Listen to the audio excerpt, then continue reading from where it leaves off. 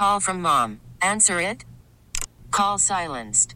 Instacart knows nothing gets between you and the game. That's why they make ordering from your couch easy.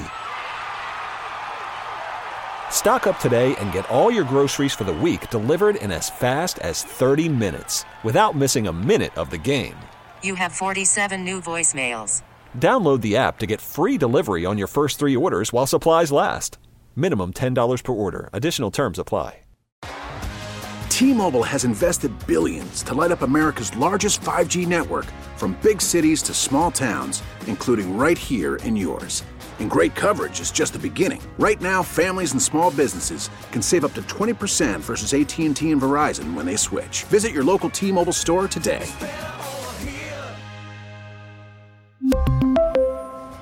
Plan savings with 3 lines of T-Mobile Essentials versus comparable available plans. Plan features and taxes and fees may vary. We are first joined by Michael Nigrin. He is part of the Stop the Metro. You've seen the signs if you've driven along Niagara Falls Boulevard. And Michael joins us this morning. Michael, thank you so much for joining us on this Sunday morning. Hey, thank you for having me. It's a thrill to be on. Now, Michael, we all know the Metro Rail, and I think most people know that the plan is to expand this to UB North, but the way the plan is written now is something you guys would like changed. State what your case is.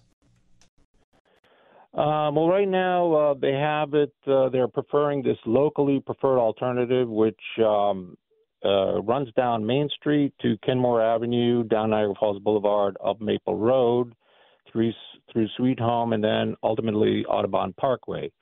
The first section of the plan, it requires tunneling, a lot of it with explosives, dynamite, which we are concerned about with the damage that will do to the surrounding areas. We've been in discussion with insurance agents from the previous line, the initial main line, and those explosives radiate out about a quarter of a mile. So they filled insurance claims for homes that were out a quarter of a mile. So this affects quite a bit of people. We estimate about 10,000 homes and businesses will be impacted by this construction project. And we just don't see the need for it. We see bus rapid transit as a suitable solution for this, issue. Well, the main issue that they're talking about is carbon neutrality. Well, you could solve that with electric buses. It doesn't move enough passengers, too much wait time for pickup. Add more buses, add more throughput. Time consuming through route congestion. Create a dedicated bus line at certain hours of the day to prioritize mass commuting. Everything that they are proposing with a metro rail can be solved with expanded buses. And that's what we are suggesting. That's what we are encouraging. So we don't believe that the cost is appropriate, and it will be a large financial cost for the taxpayers. Right now, the taxpayers are on the hook for about $47 million in unrestricted mortgage tax that goes directly to the NFTA. So you still see dilapidated ticketing systems and stations in disrepair. So that says to me that the volume of ridership is not adequate and does not pay for the current systems, and expanding it further is premature. If they do expand it, then it will be up to taxpayers to support it.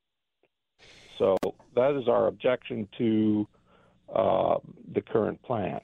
Now, Michael, this group, is this group made up of people that live in the parts of town that will be impacted?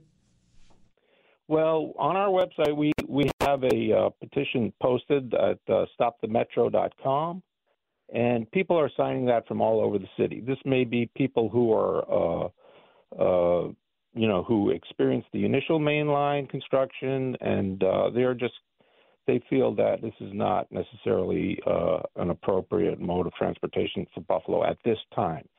So right now we have about 550 signatures. That includes online at change.org, and as well as handwritten signatures. And we've only had the petition posted for about a month. So I expect that number of signatures to grow to about well over 1,000 in a month from now.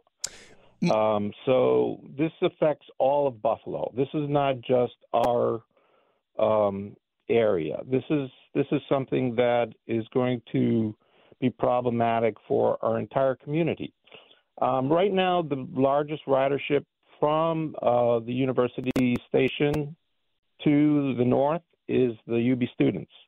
Now, the people who are touting this plan, they say there's 20,000 riders daily. Well, that is not an accurate number because that only exists 7 months out of the year. Right now, we don't have 20,000 riders daily to UB North Campus. I mean, these are the people who primarily want this, is the UB, so that because they do have some bottlenecking with students, and I've seen that being a UB student. I've seen how the private bus company that they use, the Stampede, which costs them about $500,000 a year, gets backed up. But we are saying that, look, we understand UB is a big contributor to jobs in the area. They're the number one employer in the region, and we should contribute. The city should contribute something to UB, but we're saying, increase the throughput of busing, and that will solve the bottlenecking. The bus bunching is what they're calling it. So rather than having just one linear path that goes directly to UB, which is what they have right now, and I'm sure students would prefer that so that they can get to class on time, have more routes so that, okay, so there is another route that goes through the retail areas if students want to go shopping or something like that. So the main issue now is the students. The students, they need transportation from UB South Campus to North Campus, and that is the main ridership that would be using this rail. So right now, if you live in our area, you see the buses are relatively empty. There is nobody on those buses, and actually they're cutting bus routes. So we are questioning the demand for this monstrosity 33-ton vehicle moving up the middle of the boulevard with 4 passengers on it. It just makes no sense to us. So that's where our position is, and I believe a lot of people are thinking that along the same lines as we are. Michael, just to play devil's advocate here, you talk about the riders on the current rail line from South Campus to the arena. The argument would be, well, if we expand the rail, you'll get more riders. Is that something that you disagree with? Well, out in the suburbs, there's less a reason for people to ride up here. We don't have major events happening, like downtown. There's not a need for it. We don't see a need for it aside from the university campuses. They say, okay, if we build it, it will come.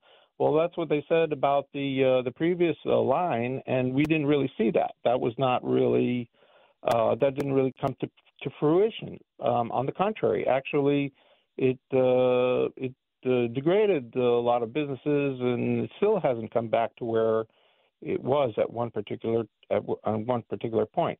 Granted, the economic environment back then was also degrading, and they thought, oh, well, we'll build this rail to beef up development, but it never did. It never did come to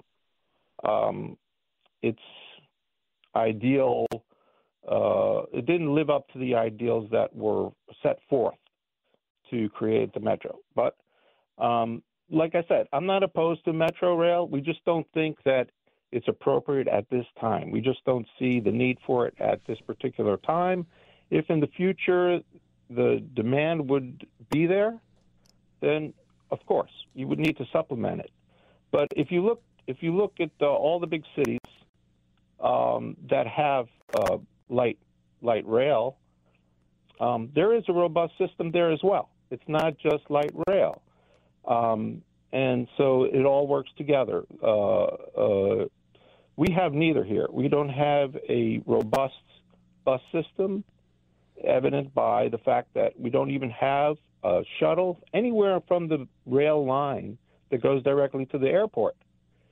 And we don't have a successful subway system either. The ticketing system is outdated. It's old. Much of the stations are in disrepair. And that tells me that the ridership is not adequate enough to support the existing system. So if you want to extend it further, that means the taxpayers will be on the hook to support the existing system and any proposed expansion. Michael, let me ask you: have you been have you been contacted by NFTA? Have you contacted NFTA or the environmental study that's going on? Have the people conducting that contacted anyone in the group? No, but we see them doing their work. So that was actually the thing that alerted me to the fact that this is going on. Actually, I had no clue that this was going on. And this is why I think it's so great that you have this on the show, because the public needs to be informed about this. Everybody I speak to say they're completely uninformed. So the last draft environmental impact survey they did was during the height of the pandemic. Nobody was really paying attention.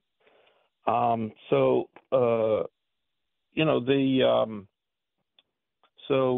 we see the workers now out there plotting the utilities and doing geological surveys. And we've asked them, and they said point blank that's what they were doing, which makes total sense because that goes along with the schedule that they have on their website where they intend to release a new draft environmental impact survey, opening it up to public comment. And this is kind of what we are all about. We are initiating the public dialogue, maybe before the fact, but we want to get our word out there and report to people what we are seeing here on the ground.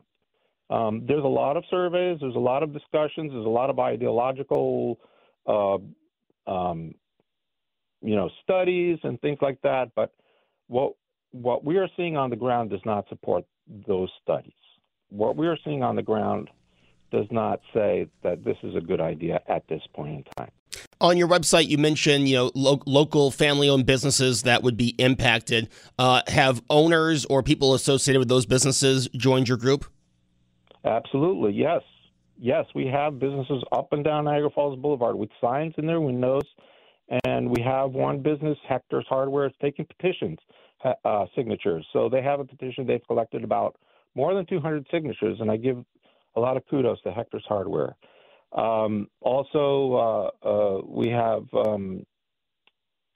We have many businesses that have put out signs and have expressed an interest to help.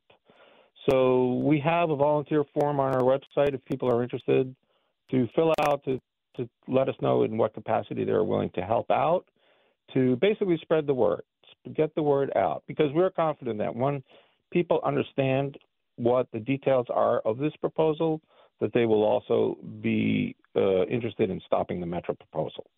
That's really what we are. Stop the Metro proposal. We're not interested in stopping the Metro. We're interested in stopping the Metro proposal. All right. Hey, Michael, kicks off our show. As we said, we will have the person from Citizens for Regional Transit. And Michael, before you go, you have had conversations with members of Citizens for Regional Transit, correct? Yes, we had Jim Gordon over here in our home, in my home, after one of the meetings we had, and he was very informative and helpful. He gave us some information about their concerns, and like I said, we agree with some of those concerns, but like I said, we just think it's not the time and place for a light rail, and they're interested in possibly rerouting it so let's be clear. This type of development is major. It's a major development. It will involve thousands of homes, thousands of insurance claims. This is not something that should be taken lightly. And we're seeing the term NIMBYs being tossed around to describe people who oppose the Metro in our area. They think, well, it's in your backyard. That's why you don't want it. Well, for those people, we live in a very diverse neighborhoods. We have the Oxford and Princeton Court apartments up the street, for example, which are very large HUD complexes in the neighborhood.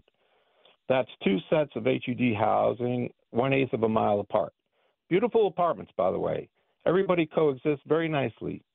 And for what it's worth, those apartments were just recently remodeled this summer through an HUD assistance program.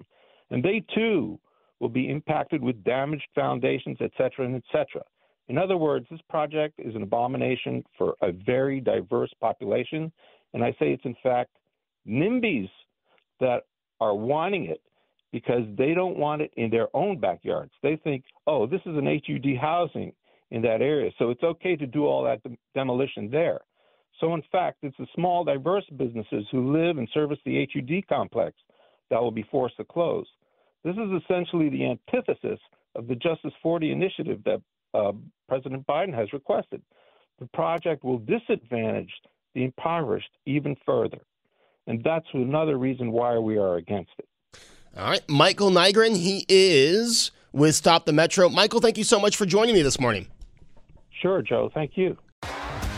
T-Mobile has invested billions to light up America's largest 5G network, from big cities to small towns, including right here in yours. And great coverage is just the beginning. Right now, families and small businesses can save up to 20% versus AT&T and Verizon when they switch. Visit your local T-Mobile store today.